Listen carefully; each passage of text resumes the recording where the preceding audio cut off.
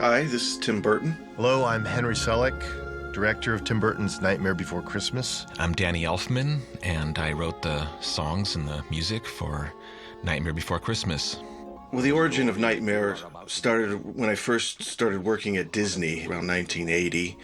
And after working on Fox and the Hound and then doing design work for Black Cauldron, I got the opportunity to just sort of draw whatever I wanted to for a couple of years. And during that time, Vincent came about, and Frank and Weenie came about, and also Nightmare Before Christmas. And that really had to do with, growing up loving things like the Rankin and Bass Rudolph the Red-Nosed Reindeer, which I'd seen every year since I was a child, and the Dr. Seuss The Grinch That Stole Christmas. Those two holiday specials had, major impact on me. I look forward to them every year, I think, as most people did. Growing up in Burbank, you really latch onto the seasons because you don't really get them in Southern California. The only way you know it's a new season is if you walk into Save-On or Thrifty and walk down the aisle and see, Halloween decorations or Christmas decorations, and that's where you got your sense of holiday or season, because the weather certainly didn't do it for you.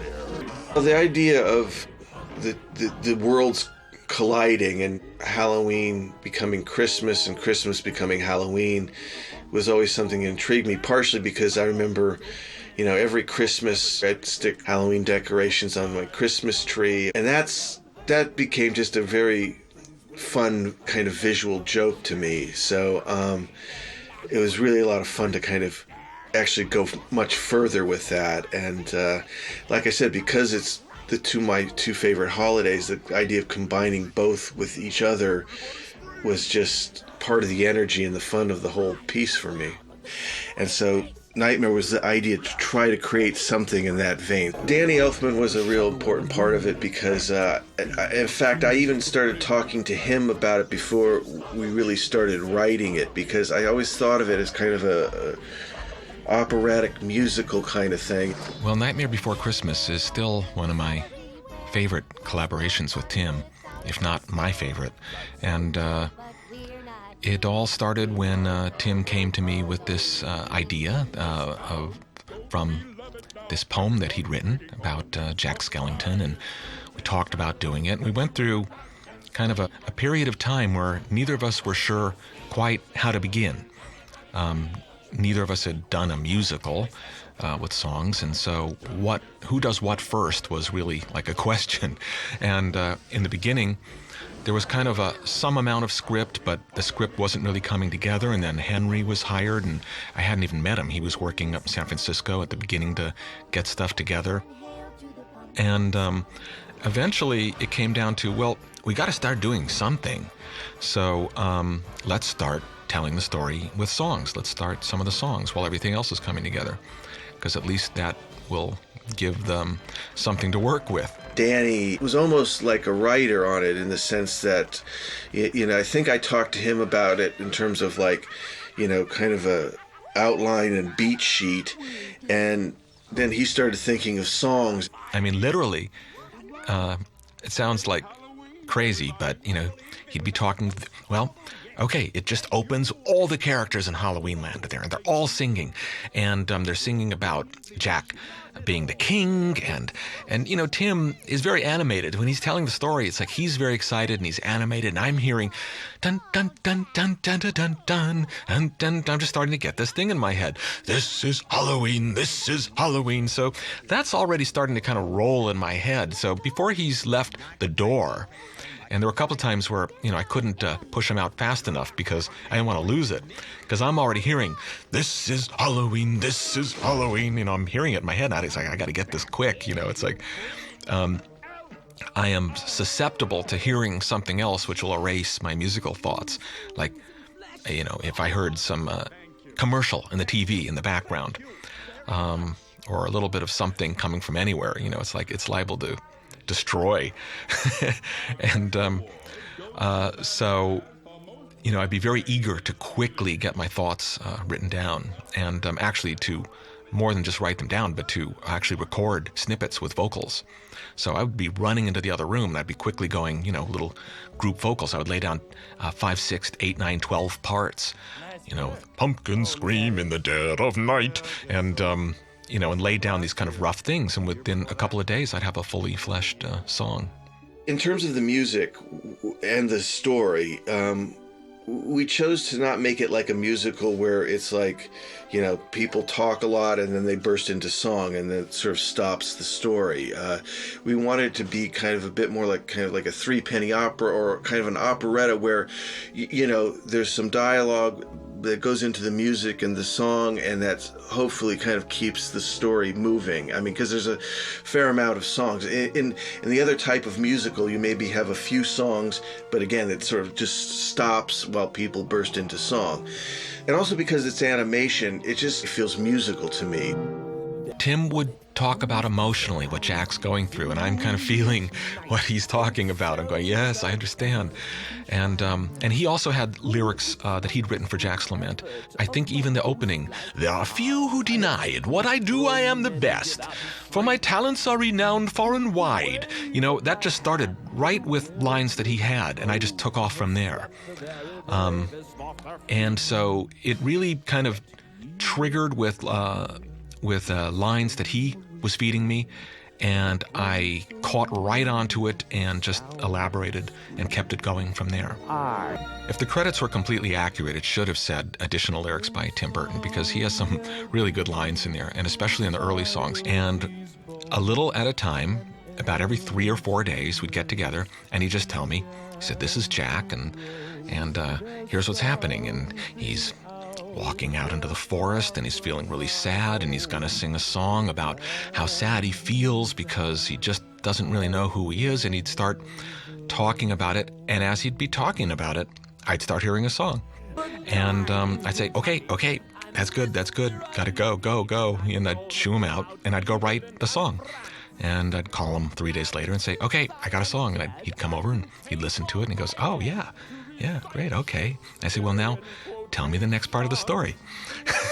And we did this through, I guess, 10 songs, And so we pieced together all the songs in this kind of strange method of not even thinking ahead, just let's one part of the story at a time. And at the end of which we had like this whole complete sense of the story in song. And then we had that. I did demos of it, and those demos went to Henry, and so Henry had something to start with. Tim had certain rules. He said there's no magic in Halloween Town. And I had to trick him a few times because I thought he'd like the fact that this hill unwinds for Jack to step off it. And it just seemed like it was begging, a moment that was begging to happen. Just the design, he needed a great exit. So as long as I said, well, it's a mechanical hill, then it was okay. Tim had conceived of Nightmare when he was at Disney, but his style and who he was, the stories he wanted to tell, just didn't jibe with the Disney of that era. Yeah, well, my Disney eyes, they looked a little, I don't know. I could never really draw Disney eyes. I think that's why that's why they kicked me out of the animation department, basically, I think, because, I couldn't really draw in that style very well. So that, it was a negative to that, but it was turned into a positive in terms of being able to let me do a bit more of my own style. Ultimately, Tim had to leave Disney to find great success, to come back to do Nightmare. The project took about 20 years to get made. This was after the fact that I'd done a few movies. That's when we got the okay to make Nightmare. I mean, I had a few movies that were under my belt, and a couple of them were successful, so that always, changes people's minds a bit in terms of now it seems like a good idea. But when I was first kind of pitching it around, animation was not really that a successful medium. I mean, it was around the time of Fox and the Hound or Black Cauldron, and animation really wasn't, you wouldn't call it the golden age of animation. So once things kind of got back into their groove of trying new things and doing things like, I guess, Little Mermaid becoming sort of re-energizing the animation form, all those things made it more possible to do. I met Tim, might have been 1979. I was already working at Disney. I had I'd gone to school with some real luminaries, John Lasseter, Brad Bird, John Musker, and like 15 other people who've had some great success at Cal Arts. And Tim was a couple of years behind my class. And I met him at the Burbank Adult Education Center, which happened to have a life drawing class. And so he was, I think he was commuting from home to go to Cal Arts. And there's young Tim Burton wearing a bowling shirt, clean cut. No idea of what was to come. When I first started pitching it around, I went to television stations, I went to publishers, but the one thing that always stuck with me was the stop motion, and I think, again, that had to do with Rankin and Bass and Ray Harryhausen's work, which was very, very strong to me growing up. You know, something about the three-dimensional form that just made the characters feel more real. So, you know, I remember going to networks and they go, well, what about an animated half-hour special, but, you know, do it cell animation. And I always resisted doing it in any other form. But it wasn't a form that was popular at the time. And I think it really took 20 years because, you know, all that time later, Henry Selick was working with a great group of people up in the San Francisco area. And so there was this amazing group of people that loved stop motion, that were into it, that had a real passion for it. It's just that time was a very special time with a very special group of people.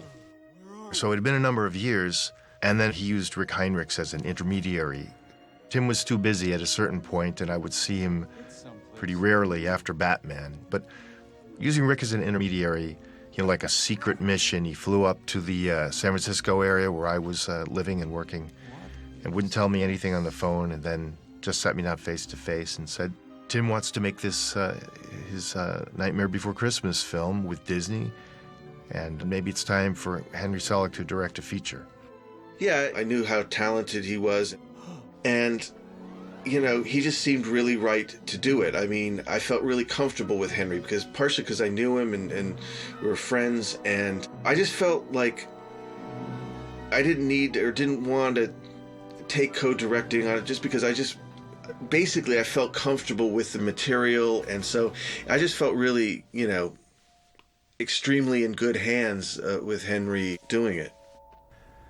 I think I was pretty giddy. I mean, I really loved Tim's original concept and artwork, and kind of, you know, a too good to be true moment. I just sort of was getting myself established with my own work. And there was a momentary pang because I was supposed to do a series on MTV called Slow Bob in the Lower Dimensions. But this song in sequence, What's This? That was the first song we received from Danny Elfman, and so it became the first sequence we planned, storyboarded, built puppets and sets for, and made. And it was kind of a wild time, because we didn't really know where our target was. What are we going for? What's this? What's this? There's color everywhere. What's this? But we kind of went, well, Christmas Town has to be softer, sweeter.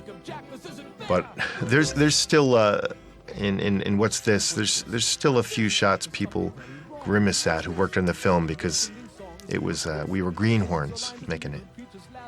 I'm very proud of it. I think it works despite it being the first one, the test run for every other sequence. Jack's sucked down into this vortex, and he comes out and he's seeing everything new. And we would just make lists of all the new things. A snowflake. He sees a toy. He sees a light. He sees a child being read a story in bed. Everything he sees is something completely new. And all of his reactions should be, what is this thing? Oh my God, I've never seen anything like this. And it should be completely from the viewpoint of an innocent, a very enthusiastic innocent who's seeing everything for the first time. I tried to be a little bit inspired by Gilbert and Sullivan here. I wanted to write a song that would almost be a tongue twister, in the same way that I am the very model of a modern major general. That song is a really difficult song to sing, and I wanted to write a song for Jack that would be his version of of a modern major general. That would really take some tongue twisting in order to get the words out. Starting up Nightmare, actually going into production, looking back on the whole experience, that's probably the craziest part of it, that we began a film when we didn't actually have a script. We only had a few songs from Danny. Tim was busy making another movie. He was going to be on Batman Returns and then go on to Ed Wood Jr. So it wasn't possible to have a lot of conferences about how does this all add up? How's this actually going to work as a film? I don't know if it was just inexperience, but I never doubted that we'd be able to figure everything out. I just wasn't worried. I think I believed in the project so much that I assumed things would fall into place, and 90% of them did. For example, in the previous several years, I went from doing stuff all by myself, and then I started growing a little crew to do a lot of work. I did a lot of station IDs for MTV, the late 80s, and then I also, with that group, did a bunch of the Pillsbury Doughboy commercials when that was still done as stop motion. So I had this sort of core team, a lighting expert, Pete Guzacek. We'd all grown together, and some of the top animators, Eric Layton, Mike Belzer, Anthony Scott, Tim Hiddle, Trey Thomas, Owen Clotty, and more. So we'd already developed a great working relationship, and a production manager that we'd worked with a little bit was brought in, and we just deputized everyone. Everyone sort of stepped up. Well, there's such an amazing energy with stop motion that's different than any other form. I mean, all forms are incredibly interesting and valid in their own right, but there's something amazing about seeing a puppet. It's something kind of Pinocchio-like about having something dimensional that comes to life. It kind of draws you a bit more like you're back into doing live action, although slow motion live action because it takes a lot longer. But, building sets, you kind of see the set, you see the character, the lighting. There's just something that's really magical about that. And just if you've ever had the opportunity to feel or touch one of these puppets, it's a very, sensual, textural, amazing feel. And you just see the artistry, you can feel the artistry. The people that make the puppets are amazing. If you, peel away the skin of them, they're quite amazing mechanisms. In stop motion animation, which can be done with puppets that have joints or wire. It could be done with aluminum foil that you re-sculpt every frame, or clay. There are many challenges, but the primary one, and also what ultimately makes it unique and special, is that it's an actual performance, unlike every other type of animation where you can figure out your extremes and then have assistants do in-betweens, or have the computer create in-betweens. You can rehearse in stop motion. You can do little sketches to guide where you're going to go. You'll know when the mouths have to change. The voices are recorded before you actually animate. But in the end, it's an animator and their puppet, and they have to breathe an actual performance through that puppet, one frame at a time. Because Jack Skellington was the lead character and there was so much of him, I became the de facto Jack Skellington actor.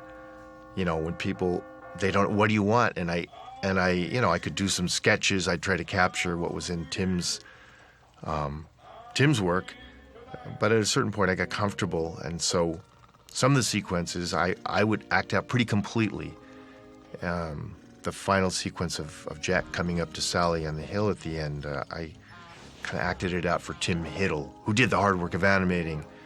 When Jack is the Pumpkin King and he's dancing around on fire on the horse, Paul Barry, one of the best stop motion guys who ever lived, he made me act it all out for him. And you do that a few times, and then people get in tune. So you can't just make it move. You can't just have it wiggle around and it's moving so it's alive. The difference between just making something move and actually bringing a character to life is huge, and that's the stop motion animator's greatest challenge. Jack Skellington, he's one of cinema's great characters. I like his contradictions. I like his ability to delude himself, and all in this very innocent way about doing something great, doing something better, getting invigorated, with a concept of taking over somebody else's holiday and not even imagining the harm he might cause.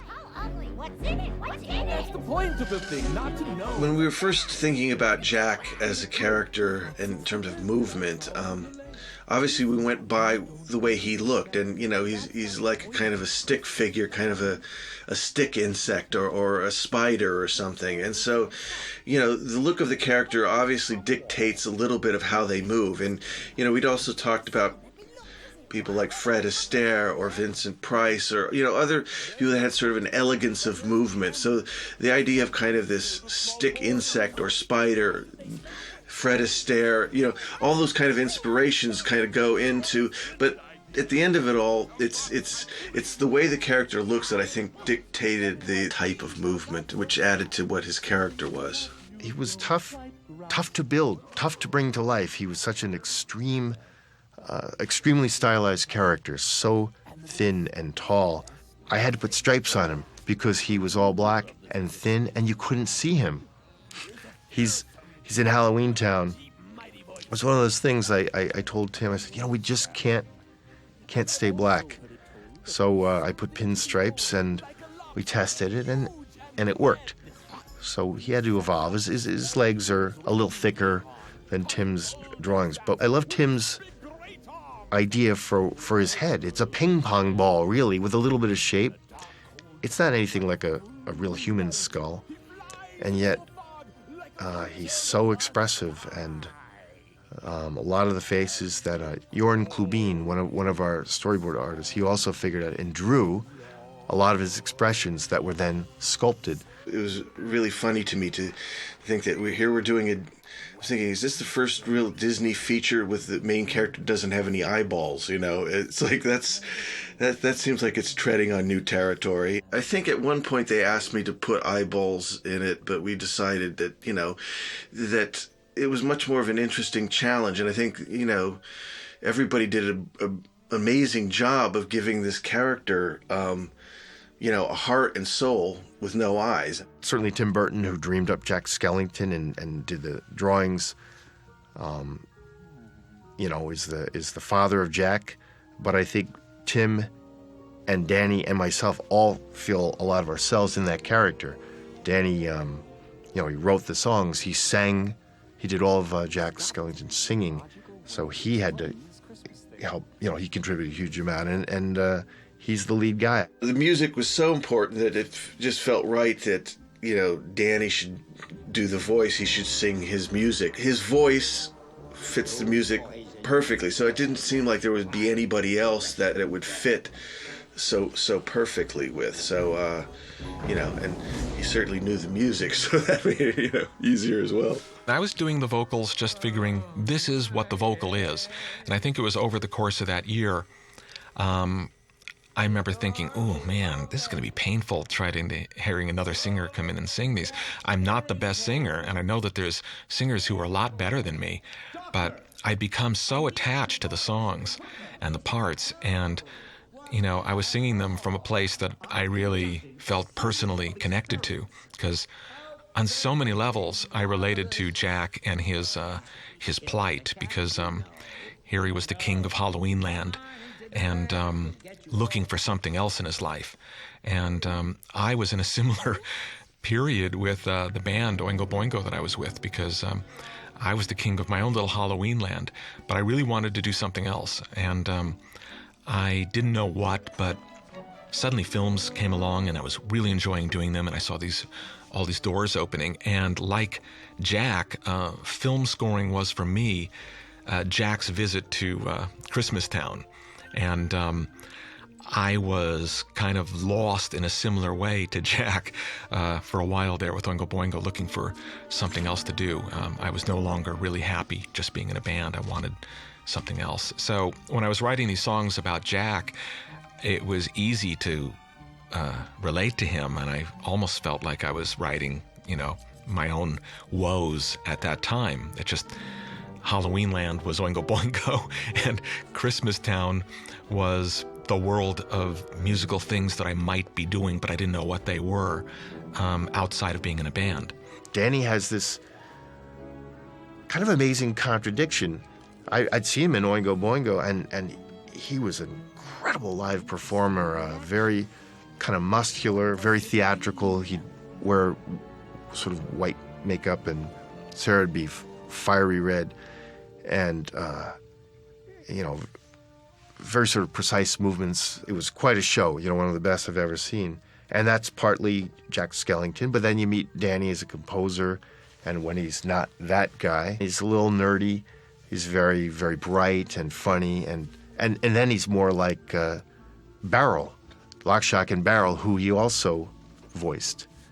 So there's those two extremes of the real Danny Elfman, and I think that's a big part of what he contributed to Jack in the songs he wrote and the singing he did. Chris Sarandon was a fairly well-known actor. He'd done Princess Bride, one of people's all-time favorites. And we were looking for a voice that had a little bit of a little throatiness, a little rasp to it, that was a good complement to Danny's singing voice. And we had to audition a lot of folks. And then when we met Chris, it just felt like this is the other half of the Jack Skellington character that would complement Danny's contribution.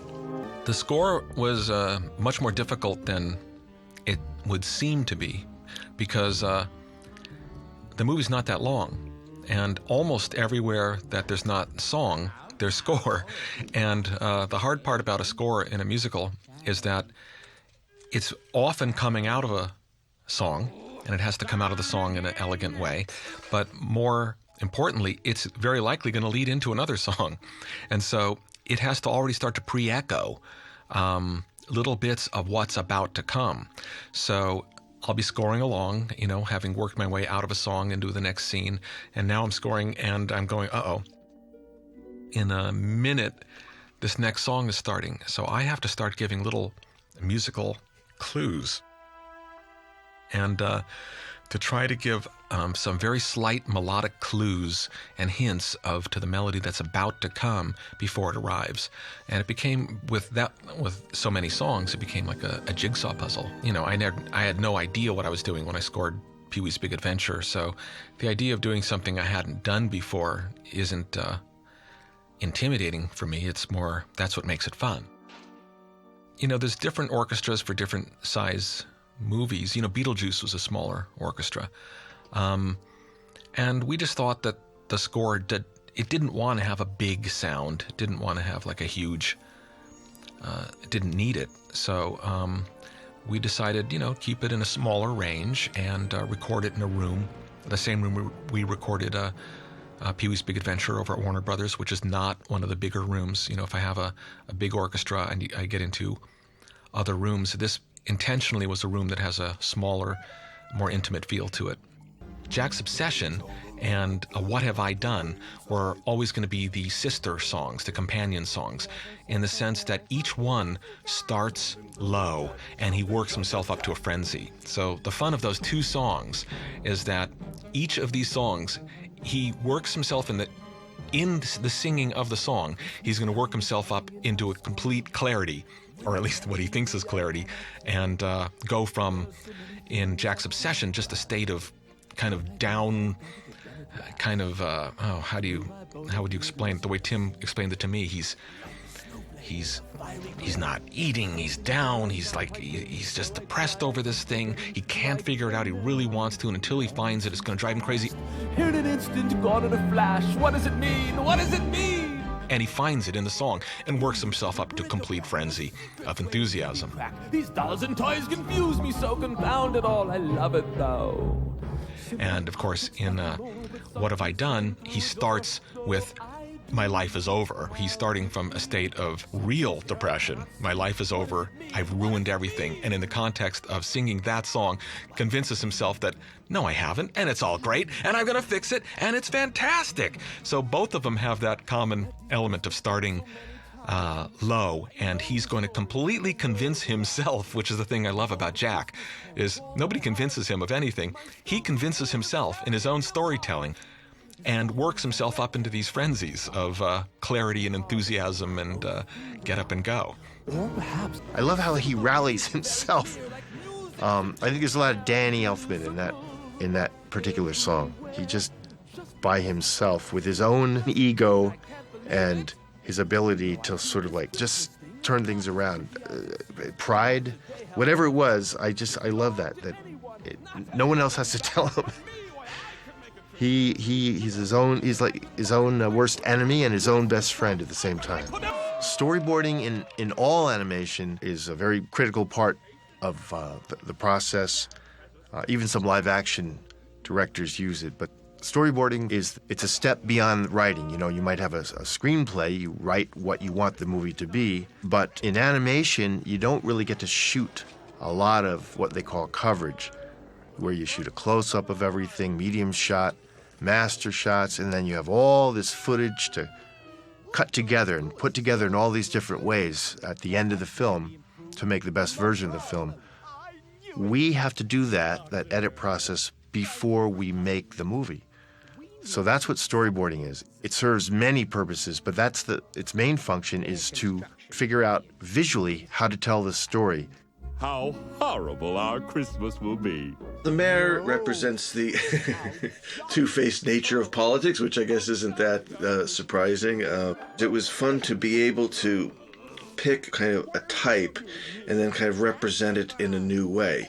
It's sort of a simplistic idea of a two-faced politician, but it worked very well in this, and I think that it gave it some moments of humor. Halloween's finest trick-or-treaters. Lock, Shock, and Barrel were, they're basically the bad kids. And, there's something, again, that you go with Halloween, there's that feeling you have or had when you were going out at night, this sort of like the bad kid syndrome. You felt like you could kind of go out and be a bit naughty, pranks and jokes. And, there's something about that kind of feeling of freedom that you had going out wearing a costume that was very, very strong. I remember there was this Twilight Zone that I liked very much where people had masks on and they took them off and their faces were like the mask. And I always remember that being very eerie. And I think that this, for me, was a much more lighthearted version of that. But I remember that having a lot of impact on me when I first saw it. There's sweeter children in Halloween Town, like that little corpse boy who rides on his parents' shoulders. But Lock, Shock, and Barrel are the ones with the personalities. Kidnap Mr. Sandy Claus? Kidnap the Sandy Claus, tie him in a box. It's like all the things that we can do to Sandy Claus. So once again, Tim and I are talking, let's think of all the things that they can do to him, and maybe a few things that maybe perhaps they shouldn't do to him. Those got struck. All right, maybe that's a little too far, but they could do a lot of things to him, and in their own imaginations of all their possibilities. And so of those lists of possible things that could be done, quickly and simply became the Sandy Claus song. In the original cut of the movie, they were a little more evil at the end. They shoved Sandy Claus down that tube, down to Oogie Boogie's. They actually had showed up, lowered themselves down in this little cage outside their tree and had popcorn and candy, and were going to watch the mayhem before Jack showed up. When Tim came in to look at the film at the end and sort of pace it and, fresh eyes and get to really play, he pulled that, and it was a good call because they crossed a line there and went from imps to pretty awful. Paul Rubens was one of the voices, and, obviously working with him on Pee-wee, he was the ultimate bad kid. He actually did a few voices, and Catherine O'Hara, who I'd worked with on Beetlejuice. She's such a great character actress. She did Sally beautifully. She gave it such a heart and soul, and she, was one of the Lock, Shock, and Barrel characters. And this for me was such a personal project. It was nice to work with people that I knew and had worked with before. to do Lock, Shock, and Barrel, the Sandy Claus song. I'd done the demo, but to do the animation, they had to have the locked, finished voices. So I had to go back in and re-record it with Paul and Catherine. So the three of us went and recut that song with their voices. And then the next month it would be the town meeting. And so the town meeting had all these other voices in it other than Jack. So once again, okay, let's get the team together, go in there and do all the different voices. And Glenn Shattuck's doing the mayor's voice. All of the voices had to be in. So aside from Jack's voice and this gang of vocals that I laid down in the beginning, Henry couldn't finish the animation until every finished vocal was in there. Because, of course, Glenn Shattuck was going to sing a line or a little bit different than I would. And so they needed that to get the mouth to work properly. So there was a year of kind of going in and out and finishing up all the songs. Tim had a great story. He knew this character, Jack Skellington, and the other lead characters. So Tim's always been pretty incredible at narrowing down to very few words and a drawing what it is he's after. Danny was a great interpreter and a farmer of Tim's seedlings, so that the seedlings are given to Danny. He would grow them into complete songs, which became the building blocks of the whole movie. But we never got them all at once. We didn't have all the building blocks. We didn't even know exactly where we were going. There had been an adaptation written by a very talented screenwriter, Michael McDowell, who'd done Beetlejuice. But Michael was pretty sick, pretty ill. He had bad health. He just wasn't able to do it. There's a few ideas of his that stayed in the film. The idea of Sally actually jumping out, breaking apart, putting herself back together.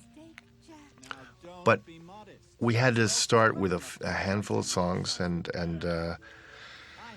no actual script, which didn't come till later when Caroline Thompson was brought in to carefully sort of stitch together all the songs as they came into being. I was at that time living with Caroline Thompson, who was my girlfriend and who had written Edward Scissorhands. I'd met on Edward, and Tim knew Caroline well.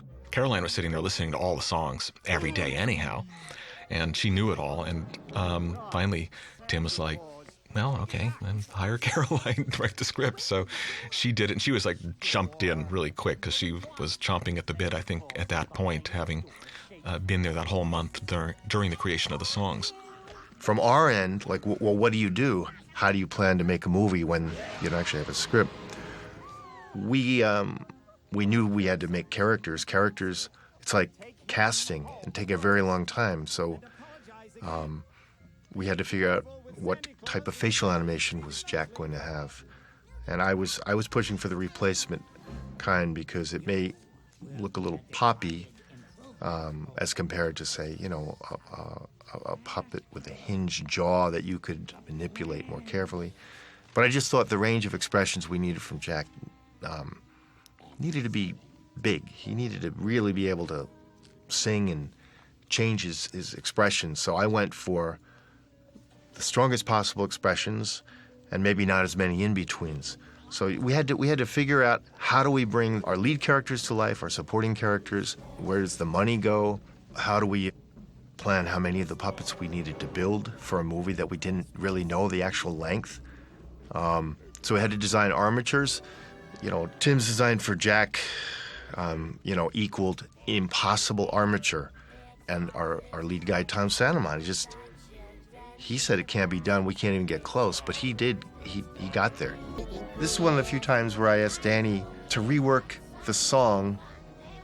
And it was because I wanted to be able to go to Christmas Town, go back and forth and have the music change as well, so that you get the juxtaposition of these crazy Halloweeners and their monstrous toys with traditional Christmas. It wasn't originally going to do that, but it felt like we don't have much Christmas Town in this movie. People like it. We like it. Let's just try to sneak a little more in. Yeah, Making Christmas began as like the epic song, because there's so much stuff that had to come out in the context of that song. And it did get cut down a bit, but for the first draft of Making Christmas was pretty long, because there was an endless amount of stuff that he can come up with for all the things that they could do and their enthusiasm. And Could have been, that song could have been half an hour long. It fills me with such joy to see this delusional guy convincing himself of this wonderful thing he's doing, and he just knows how successful it's going to be. He's convinced he can do a better Christmas than anyone else. And the melting man, we actually used like a hot air blower and would melt him a little bit between frames to make him droop and then hand animate it. The crazy things we do to make a film like this. So here we have the juxtaposition, going to Christmas Town and seeing these little elves, probably who live on nothing but sugar, working feverishly. But we want to actually match the lighting. As you saw, there was some strong shadows there, so we didn't want it to be like so different that it was jarring. The Evil Scientist was something I came up with for voice casting. William Hickey. I guess it had been Prizzi's Honor had been made, and I couldn't forget his voice. Just something really interesting in that rasp. He flew out from New York. It was impossible to tell how old William Hickey was. I think he'd always looked the same age since he was about 5. He had a big bottle, a plastic bottle of New York water. He said, "It's the only water I drink." So he had to have his New York water with him wherever he went. I like Evil Scientist. I mean, he's... I understand. He created Sally. Why doesn't she love him as a father or whatever the relationship's supposed to be? But she doesn't want to be a prisoner. But I think it's great. Him and his Igor sidekick. When he's got a job to do, he does it. When it's making reindeer that fly, he knows how to build the best skeleton reindeer. It's Christmas time! Well, the design of the Santa Claus was, a bit strange because we wanted to make him the kind of classic, round Santa, but I always have a tendency to draw tiny feet. I don't know. I'm not quite sure where that psychologically comes from, but it created the ultimate effect of sort of the archetypal image, but just something off about him, both in character and look. The Sally character, even though she's the character that's falling apart all the time, she's actually the most grounded character in the whole piece. Where Jack is delusional, I mean, she's got a real heart and soul to her. She's the real anchor. She's the real kind of emotional anchor of the film. And again, the design dictates what she is. She's kind of a rag doll. So we wanted to give her an elegance, but also there's a certain kind of, I wouldn't say jerky nature to her, but because she had such thin ankles and, kind of slightly top-heavy character, it wasn't hard for the animators to get that, That's why the design is so important, is that it really helps inform each of the characters how they moved. Sally's a very original character Tim dreamed up. We all wondered if it was his ideal woman. Dead, beautiful, voluptuous, lots of stitches. With Sally, there's a sweetness to her that's suggested in Tim's original drawings. We wanted to retain. We worked hard not to make her grotesque. When her arm's actually pulled off when she's struggling to get away from the evil scientist near the beginning of the film, I really wrestled as to what's inside her, where Joe Ranft was into sort of gory things. I said, let's have just leaves. She's stuffed with leaves, like fall-colored leaves. Catherine, who was cast for Sally, I was always a big fan of hers, so of course, I was pleased. When I heard that, I didn't know if she could sing or not, but I really wasn't worried because I knew that Sally's song was a pretty simple song. And I think I just kind of felt that Catherine was such a good vocal mimic and character person that I thought she could just handle anything, anyhow. And she did. She did a great job. Sandy Claus, we ended up using a local actor. Remember, we made Nightmare Before Christmas in the Bay Area, San Francisco, 400 miles from L.A. We auditioned quite a few people to be Sandy Claus, and we actually had Vincent Price originally. But Vincent he'd lost his wife recently, and there was this deep sadness in his voice. He was very frail, and we really wanted it to work, and Tim wanted it to work, and it was an amazing experience to get to meet him and record him. But in the bigger scheme of things, it just wasn't going to work for the film. We ended up auditioning a local actor, Edward Ivory, from the San Francisco Bay Area, and I knew right away he had it. It was just more the traditional Santa voice, but he had this authority to him. Someone who can make things right. Of course he can, because he's Santa Claus. Well, what have we here? We auditioned a few people for Oogie Boogie, and Ken Page just seemed to really embody the spirit really well. Ken was great. He needed Ken Page's voice. He needed the weight. Better pay attention now, 'cause I'm the boogeyman. It was funny because he's just sassy. He's just saying, "Oh my God, I can't believe what a joke you are." He's so rude. The black light thing, I think that was just a visual inspiration. But when I was conceiving the song, I wasn't imagining all the things that he could do like that. I think, I don't know whether that idea was Henry or Tim's or both of them together, but it was a great idea. But I just really was imagining this kind of almost like a character just stepping right out of a 1927 cartoon. And what was something, how might he sing? And that was how I thought of Oogie Boogie. What are you going to do? I'm going to do the best I can. And this is just the kind of response you might have heard in a cartoon in like 1927. Rick Heinrichs, he's the only person, I think, in the world who could have sculpted the final Oogie Boogie. Tom Santamon and his gang, including Merrick Cheney, had to build this super tough armature. And we needed the strongest animators to move this. This was like wrestling with an alligator. He's like really hard to push around. There's a lot of rubber. If you watched an animator working on Oogie and seeing them sweat and physically wrestle with that, you would never imagine they'd be able to get something quite as elegant and wonderful as he ended up being. If I wanted to single out one moment, one specific thing that always gets me, it might be surprising, but there's this weird little corpse kid that in Christmastown, there's this little group of youngsters and a little demon on wings, and this boy who's got his eyes sewed shut. This is something Joe Raft, who was our head story artist and one of my best friends and Tim's best friends and an incredible contributor. He came up with this character. He designed him. Tim did all the leads, but there was a lot of other characters. He didn't have time. This was something Joe did, and there's this amazing sweetness to this weird little kid that could end up just being creepy, but there's a point in the film, you've been introduced to him, he's already sort of sweet and likable, like Joe Raft himself. And then there's a moment when it looks like, Jack Skellington has been shot down, things are going terribly wrong, and this kid goes, "There goes Christmas." There goes Christmas. And it's just this moment where this crazy idea, these aren't monsters. They may look like monsters.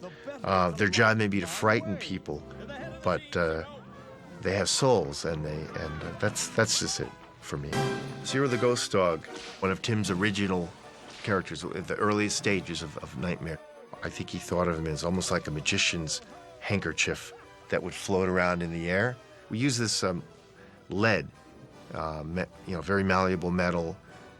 It's not good to lick your fingers after you animate Zero, but we put tape over the lead. We made his body of lead, which could be animated very fluidly to make it look like flowing cloth, and then its head was a little puppet head, like the same as Jack or Sally.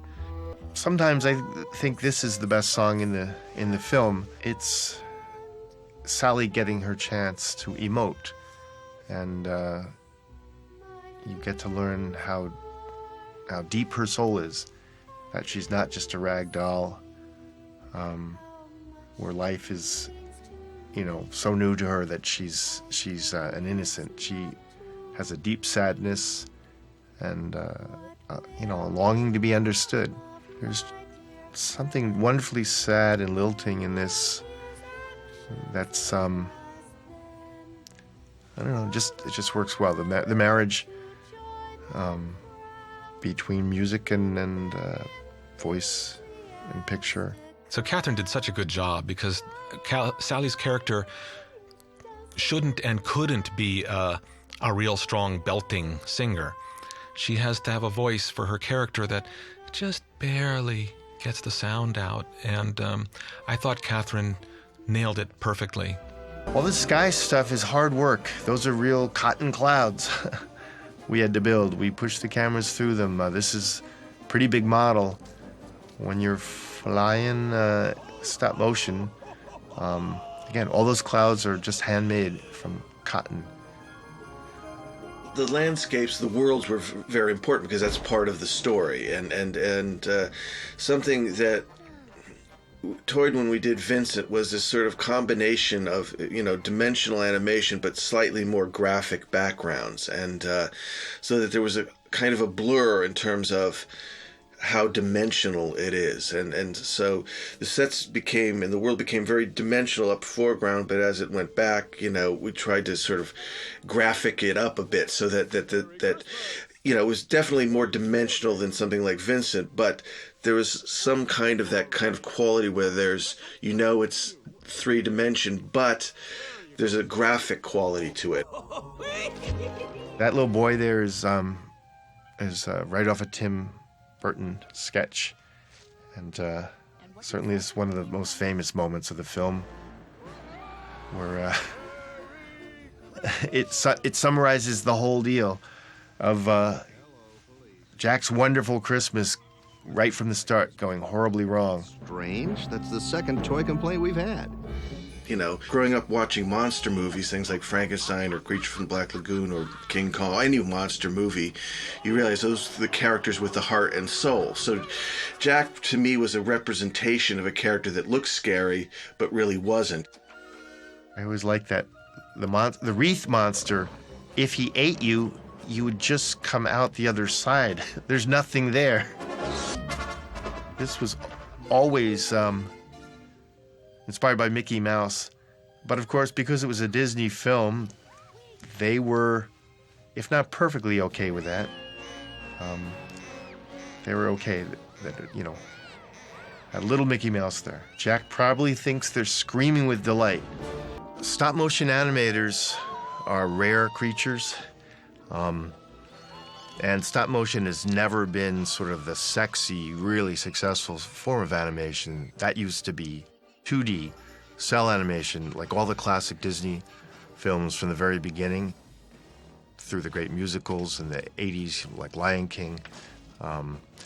That was the dominant form of animation, and then CG, starting with Toy Story, was a dominant form.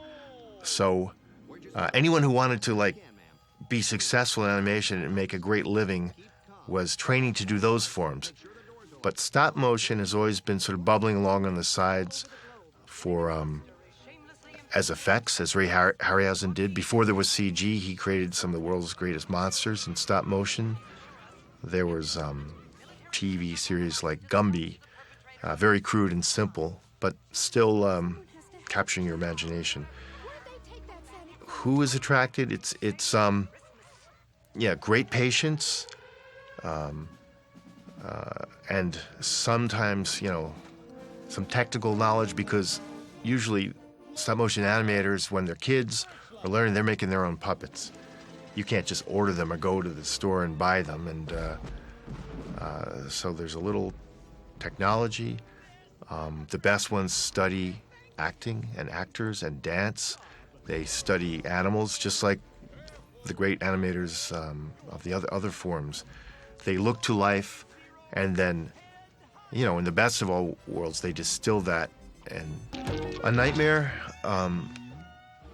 we were able to collect, some of the world's greatest stop-motion animators, many of which I was already working with from this small team I'd built. There'd been a new Gumby series in the San Francisco Bay Area at the time, and there were some people who had developed on that. There was people from ILM, George Lucas's effects house, and then we brought people from England. The word went out, and there wasn't any other stop motion feature for competition. So even though there's very few great stop motion animators in the world at any given time, we were able to get, the handful of best ones. I think the magical thing about this process is when you see an animator on a set moving a puppet, and you're kind of like watching paint dry. But the ultimate effect of it is a real hands-on approach, and I think people. That's the beauty of it. You feel their energy coming through, and it's like bringing an inanimate object to life. And so, I think that's why, you try to cast, you find out which animators like a certain character and what they gravitate towards, because, some people were really good at doing Jack, some people were good at doing Sally, some people were good at more action, some people were good at more, the emotional scenes. And so, and it's like when you cast an actor, you want them to bring what they bring to it, and it's the same with an animator, and that's the exciting sort of subconscious thing about this whole process, is that you really do feel an animator coming through it, and that's just really exciting to see it when it works. I was there for shooting, but you have to understand shooting means in stop motion. That means you're watching bunch of men and women in different little mini sets, calculating with tape measures exactly how far they are looking very carefully and clicking off one shot, and then calculating the movements for the next one shot. It is not an action-packed day, spending days up north with Henry on the set watching the shooting.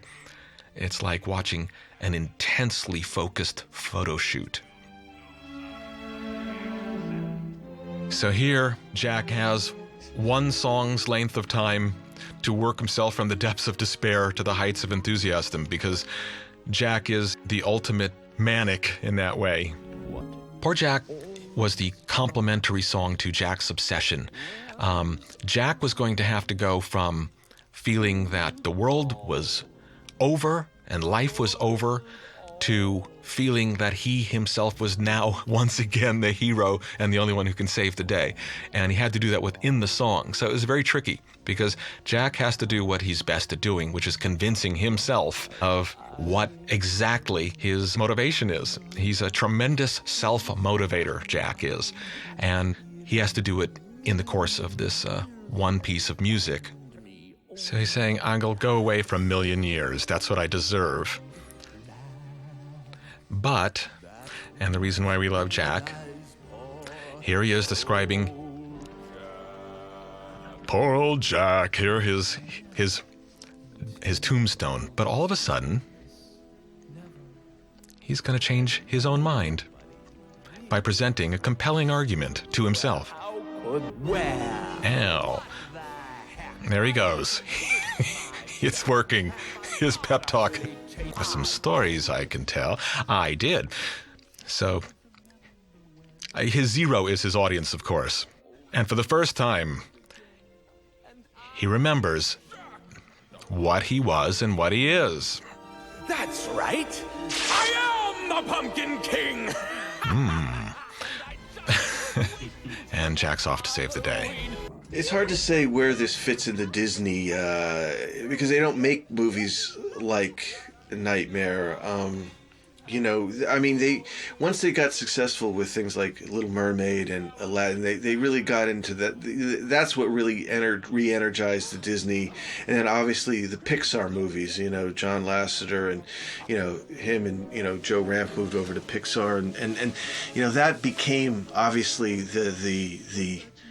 their future. So I do think that Nightmare is a bit of a one-off for sure, but I do feel like it's not a one-off in the sense that they did kind of it. I do feel it helped kind of re-energize animation in a different way. More than any project I've ever worked on in 23 years now, this was the one I most hoped would find an audience, and it really didn't look like it would, and then it did. And so it's still the thing that was the greatest in my entire career surprise and delight, was this film, against all odds and against expectations, finding an audience. And finding an audience that took years to find, which is very rare. As you know, a movie not finding its audience its first month is a death knell for a movie. And so for a movie to find its audience slowly over the next 7 years, I mean, that's extraordinary. And more than any movie I've ever worked on, if there's one that I could have wished, if that could happen to one film, let it be this film, this would have been the one. So, it was really gratifying over 5, 6, 7, 8, 9, 10 years to like, wow, it's still, not only is it still out there, but the audience seems to be growing. And I was so amazed, you know, what I would sometimes go to an airport or an opening or something like that, and there'd be some people with a bunch of pictures for me to sign. And here I've worked on Batman, I've worked on all these really big films, but what were the pictures? Always Jack Skellington and Lock, Shock, and Barrel, and pictures of, you know, poster cover, whatever you call it, the one sheet for Nightmare Before Christmas. Oogie Boogie's Bugs. There's a few shots it was Tim's original idea that he be filled with bugs, but Tim's original drawings had him standing, you know, in life size as like a pillow-sized little creature. And it just wasn't going to work. We had to make a huge Oogie, and a huge Oogie meant a lot more bugs inside. So we implied there was a lot. When he's singing the Oogie Boogie song to Santa, and there's moments where out of his mouth there'll be a few bugs, and seams will open. So you get the sense that he's filled with those, but it's only when Jack Skellington and he battle, and Jack manages to pull the thread that stitches him together, that his cloth sack body falls away, and you see he's nothing but just sort of a mound of bugs. Everybody in the studio who had any extra time made Oogie Bugs. So our associate producer, coordinators, any downtime, they would make, you know, use wire, little bits of special clay, and paint it so that these could be animated and they'd look great. So we had to end up with a few hundred Oogie Bugs. With my work, there's always been this concern that it's too scary for children or too dark or this or that. And yeah, there was that concern, but has been proven. It's like kids are the best judge, you know? It's like sometimes I think adults have this tendency to go, oh, that's going to be too scary or weird. But I grew up myself as a child watching monster movies and watching things like that. And you know, I think a lot of times adults are quite surprised that their kids kind of get into it. And I never felt personally that it was anything, you know, overly scary or overly, you know, over the top. You know, again, I find kids to be the best judges of what they can handle or what they can't handle. There were certain issues in the film that had to be resolved, and logic of things.